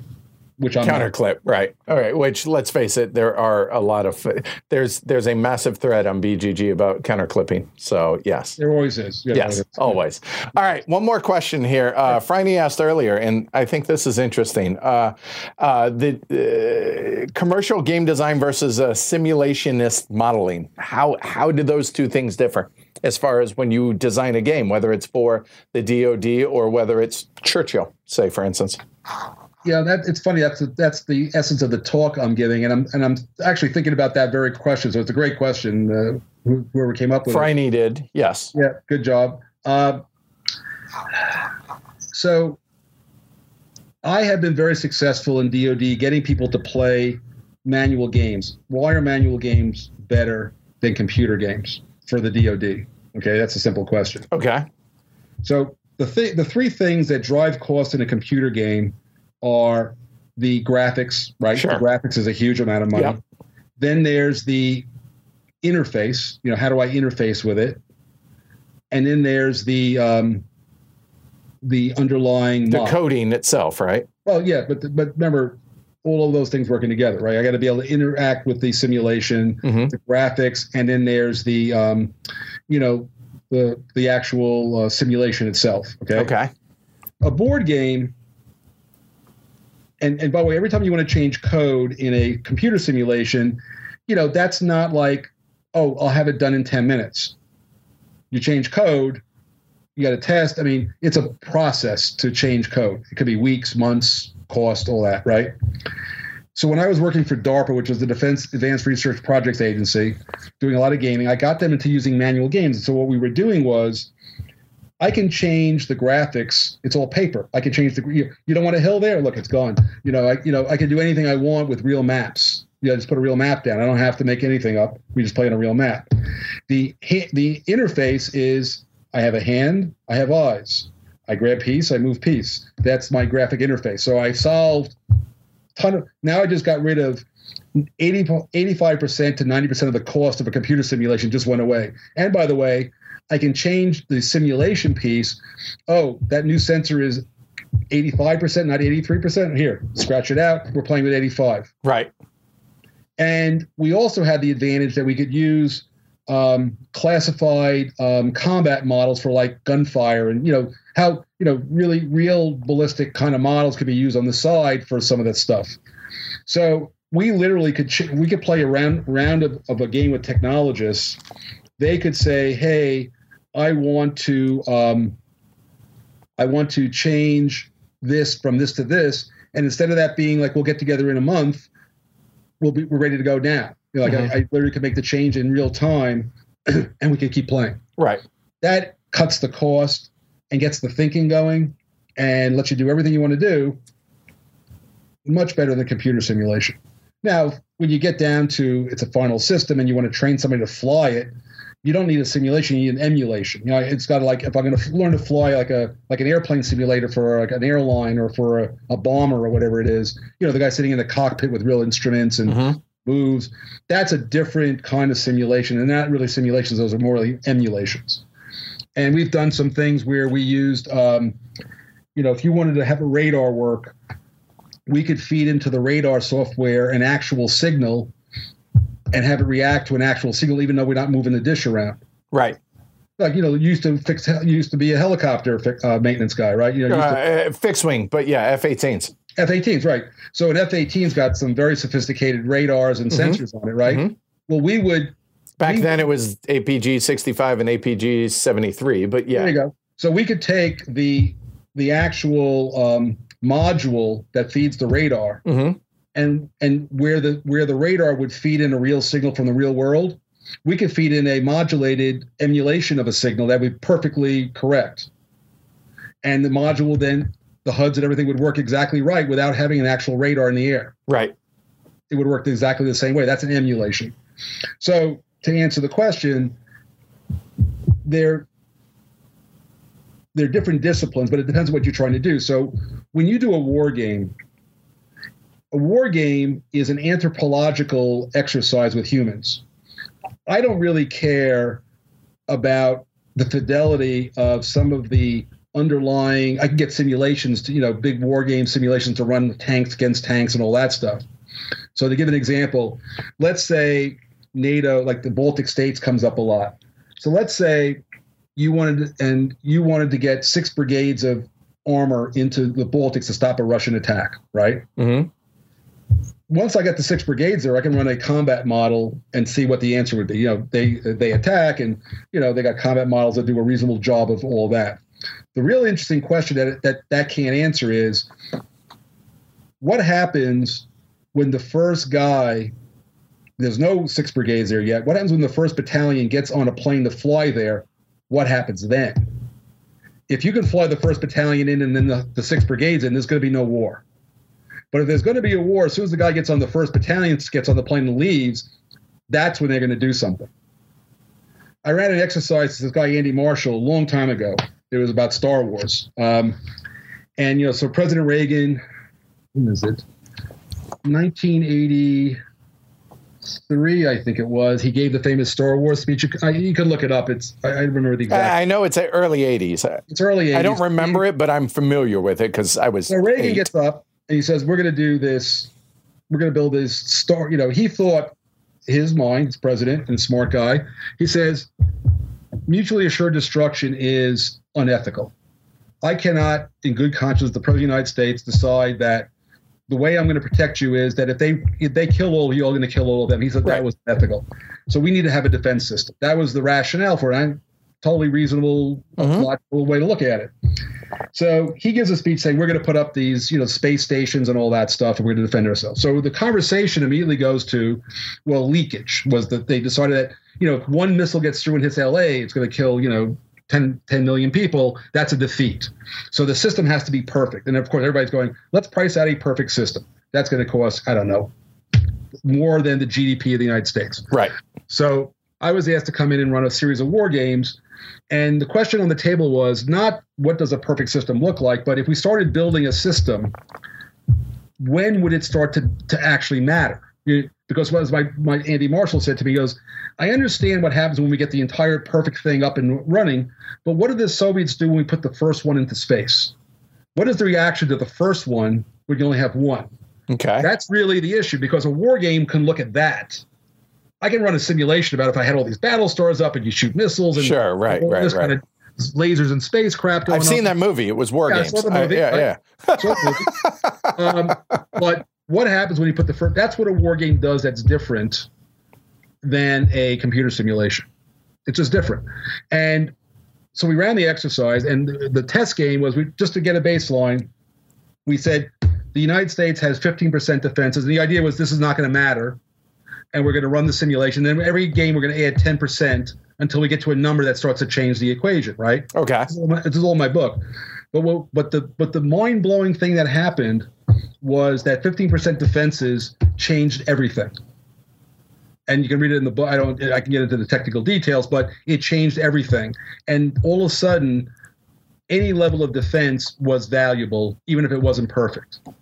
Changed the entire equation. They were able to build a program, and I think it contributed a huge amount to the discussion. But that was one of the most famous war games I ever ran. Wow. Yeah. Was that the first one that you did, or no?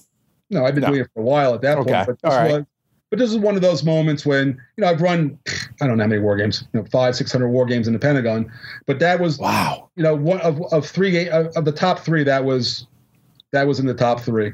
That must have been surreal to experience. It was surreal to everybody. It was one of the few times where I didn't see it coming.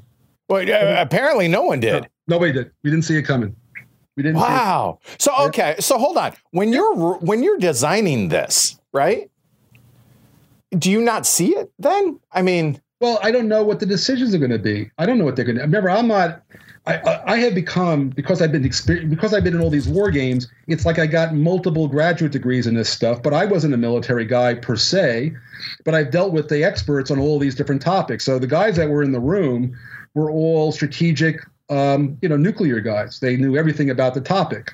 And so, and I got to live, for about a 2-month period, I was living with these guys practically. So at the end of the day, you just pick up the whole thing. I'm pretty smart, and I pick up stuff, and then I can converse with them. And of course, I had a graduate degree in it, so it wasn't like I was totally unfamiliar with the strategic nuclear warfare is one of those things that nobody's an expert because nobody's ever done it. Sure.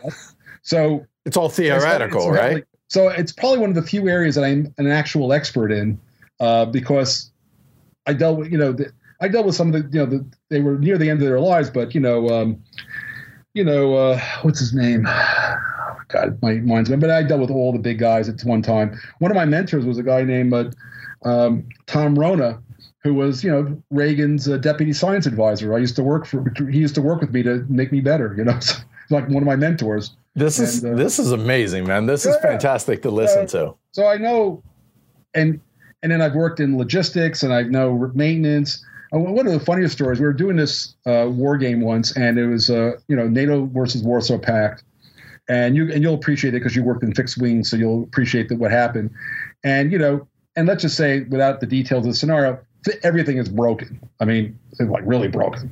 And we're trying to figure out how many sorties can the Air Force get into the air? And we had an F-15 jock in the room, and he goes, if I got one engine, if I got 6,000 feet of straight, pavement, and I got one weapon on the rail, I'm a sortie. And of course, he's a fighter guy, right? You've seen those guys, right? Yes. And so that became the definition of a sortie. If you can get a plane in the air regardless with any kind of munition, it was a sortie. And in that environment, that was significant because the other side had the same problem, right? They can't put a plane in. You got to get the plane in the air with a munition, then you have an airplane in the air with a munition. Right. And if the other side has none, then you have air superiority. The only guy up there. I got it. I win. We not to go too far off the rails, but one of the coolest experiences I ever had when I was in the Marine Corps is we were deployed. We were the first Marine unit ever deployed to the country of Hungary. This is when when Kosovo was going down. So that is in 99. Yeah, I did a lot of work with UAVs in that period. Okay. I didn't know what a UAV was back then, but we were deployed 43 miles from the Serbian border, and it was probably the most serious. Well, we were bombing them. It was real. Yeah, it was the most serious time that I've ever had while I was in the Marine Corps. I never went to Afghanistan, never went to Iraq, nothing like that, because it bookended when I was in, right? Desert Storm was before, and then everything else was after I got out. And one of the most amazing, just cool experiences that I ever had was the Hungarian Air Force have MiGs. Oh, yeah. And I got to sit in the cockpit of I think it was a MiG-25 and a Su-17. Su-27, sorry, Su-27. Well, the 27 is a little bit more modern than the 25, but yeah. Oh, my God.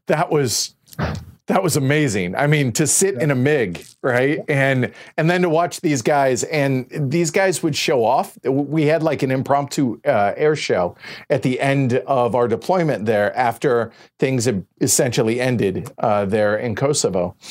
And some of the Hungarian pilots were just insane. Like one of the Su-27 pilots would go up, stall both engines, hammerhead it over, and then reignite before he crashed. And like I'm standing next to our pilots going, he's fucking nuts.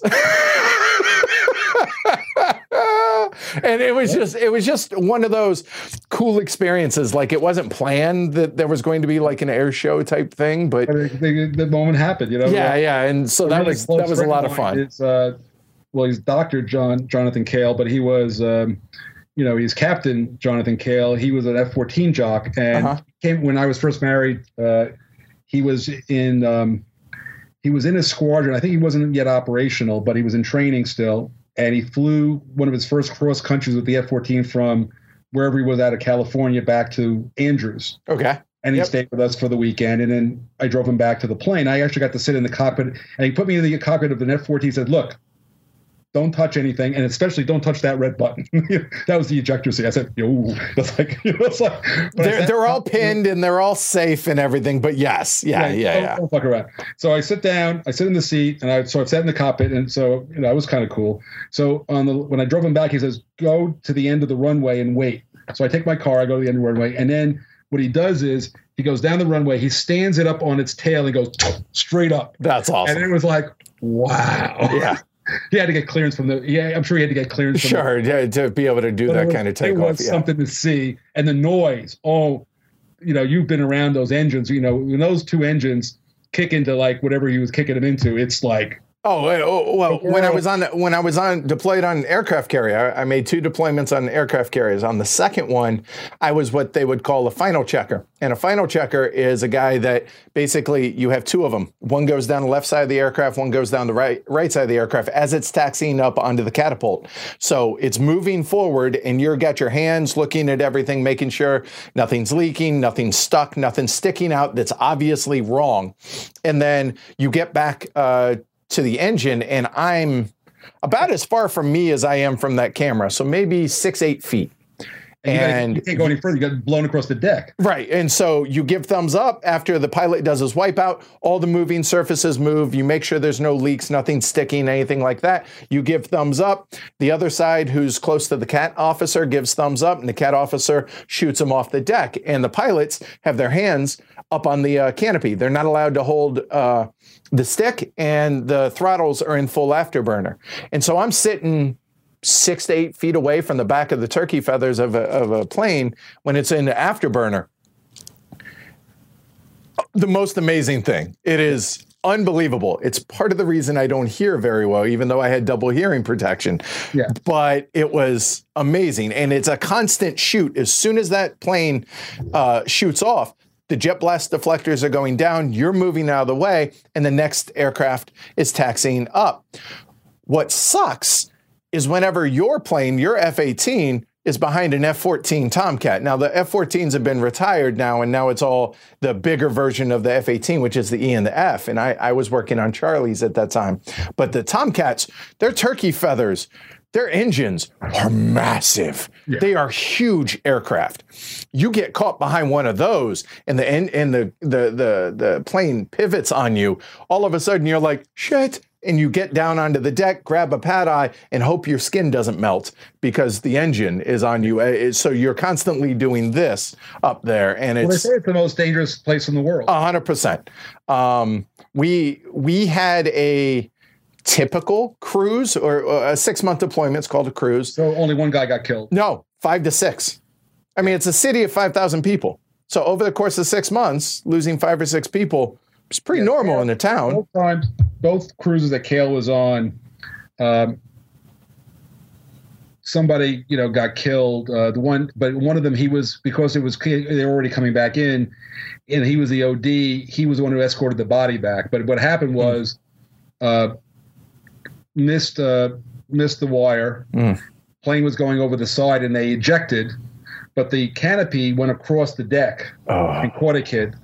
That's what happens. So, for those that don't know, when on an aircraft carrier, there's 4 wires back there that the plane, they drop their tail hook and they come in and land on. It's the most dangerous place in the world to be, ever. You should not be up there. There is a line that you cannot cross. If you cross, you get to go talk to the air boss, who's second in command on the ship. You don't want to do that. Thankfully, I never had to meet the man. Yeah. But being 18, 19, 20 years old at the time and just being fascinated by this stuff, I'd go up there and watch them land. And I'm literally standing right behind the line, and the catapult or the wire is 2 feet away from me. And these wires are about yay thick, and they're steel cable, and they're with enough tension to stop a, 20,000 pound aircraft in the span of, 80 feet. And they snap sometimes. Oh, they do. And when they snap, they go through everything. Yeah. Everything. Like you, if you were standing there. Oh, you wouldn't even feel it. It would go right through you. Yeah. So horrible place to be, but amazing at the same time. One more story on this. Sure. We were, this was in 95. Yeah, it was on my first cruise. And this is when Yugoslavia was breaking up. We were doing circles into Adriatic and doing missions over Yugoslavia. And, 2 stories. Number one, when war became real to me, I never had to dodge bullets. So I never saw war in that regard. But being aviation and being avionics, we had our secret clearance, and we got to watch the tapes from the FLIR video, the forward-looking infrared pods that we'd install and troubleshoot and everything on the aircraft. We watched the video one night of when blobology. We used to call that blobology. Okay, all right. When one of our pilots got back, and one of his missions was to drop a bomb on a barracks. And I'm 19 years old. And it just really hit me for the first time that when I saw this bomb go down and explode and the building essentially is no longer there, that I'm thinking about my barracks back in Beaufort, South Carolina. And I was like, holy shit, like these are just kids my age, just hanging out, probably playing Xbox. Well, I guess back then it was PlayStation, but yeah, just chilling out. And next thing you know, gone. And that's when it really kind of hit me. I mean, really hit me what it is that we're doing out here. Think about it, in the Gulf War, I never forgot. I think we took something like, I want to say 200-ish people were killed, which is, of course, 200 too many. Sure. But close to 100 of them, close to half of them, was a Pennsylvania water purification unit from the National Guard.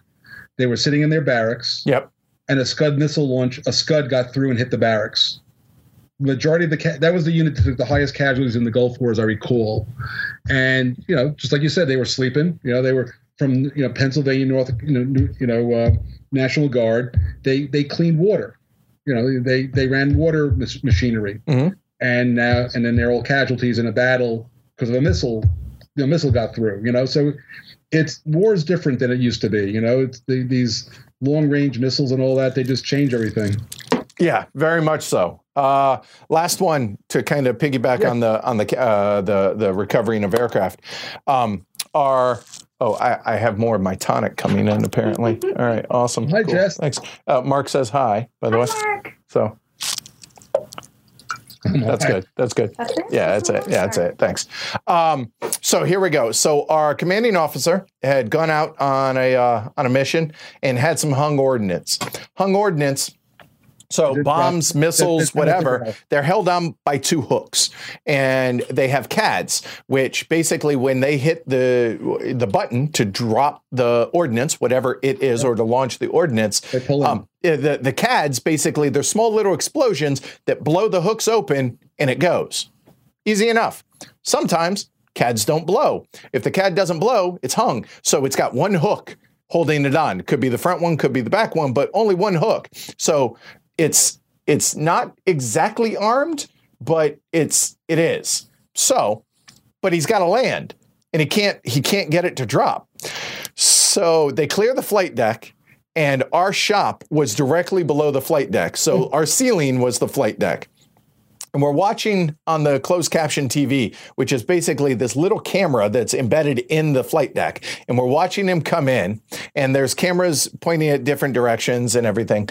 And he hits, and the impact of him hitting, the ordnance drops off. So here is, I think it was a HARM missile. Don't quote me on that.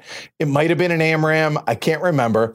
But this missile comes going, skids off the front of the landing of the flight deck and goes off into the ocean.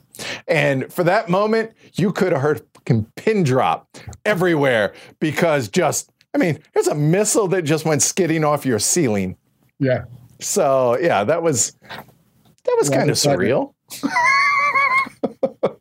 Yeah. Well, that's what I'm saying. During the Gulf War, even though I was asked I was on NPR radio, and at the time, and the war hadn't started yet, they were saying things like, what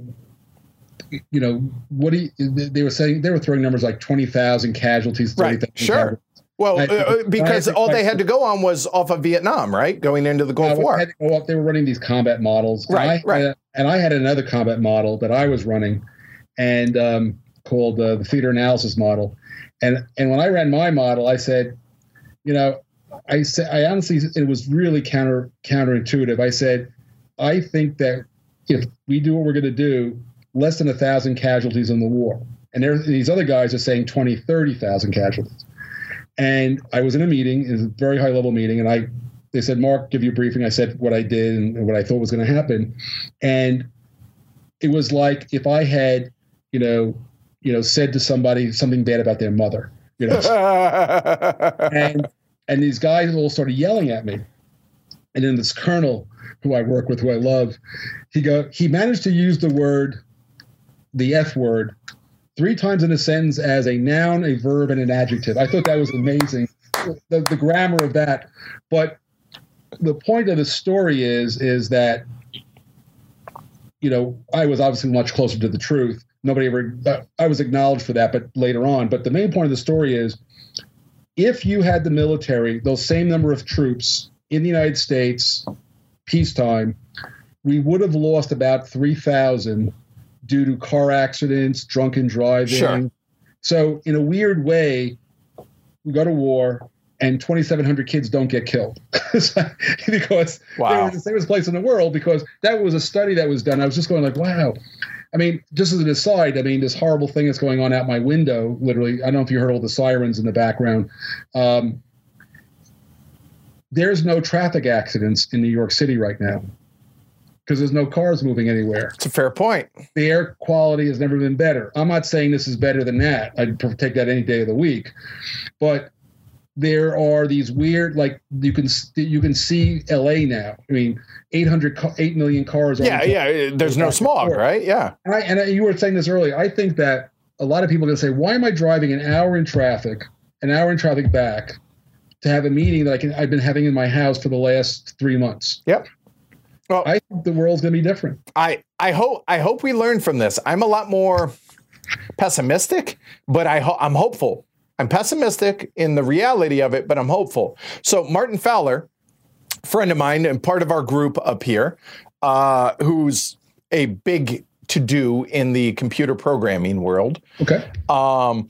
He works for a company that has global reach. They have offices all around the world. And he was scheduled to go to this global conference, which I don't know where it was. Maybe it was China, maybe it was Japan. It was somewhere not here. Yeah. And now this company, obviously no one's traveling. And so they're having to do this via teleconference. And I wonder, and we were talking about this, we had a group Zoom with my local group, just hey, how are you guys doing? I haven't seen you guys in a while. And so a bunch of us got together and just hung out for a little while. And he was talking about how if this goes successfully, does this show that, hey, maybe we don't need to fly, dozens of people halfway around the world, this and that, et cetera, et cetera. And so I wonder how this changes the world. I'm really... Yeah, I think in that case, it'll be interesting to see if time zone matter. And they've set up meetings and they've color coded because time zones, right? Yeah, I used to run a very big organization that ran literally around the planet, and we used to hold all of our meetings at 4:00 in the afternoon in Virginia. Mm-hmm. And the reason that is it was late in Europe, but still you could be up. And early in the Far East, right? Like crack of dawn in Korea. Right. And we could hold our meetings at that for 4 to 5. We could have a meeting where, the guys were getting up at 5 in the morning, but most of them had been in the army, so it didn't bother them. Right. And the guys in Europe, it was like, 11 o'clock, 10, 11 o'clock, and then they went to bed. So, but it was the only way I could hold a meeting with these people. But so that is the only real trick when you do many time zones. Right. And they had something like... every time zone but one, I think, around the globe, they're having to manage with this, which logistical nightmare. Don't get me wrong, right? But at the same time,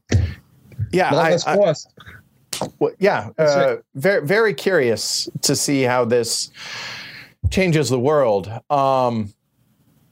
Just it's surreal. Anyway. It's still in my day-to-day life doesn't feel completely altered because I work from home anyways. And the only real difference for me is I don't have people over to play games with. And obviously there's more things going on than that. Like it's been forever since I've had a haircut. That's hence the hat. Oh, what do you think? I have the hat on too. Yeah, right. I hear you.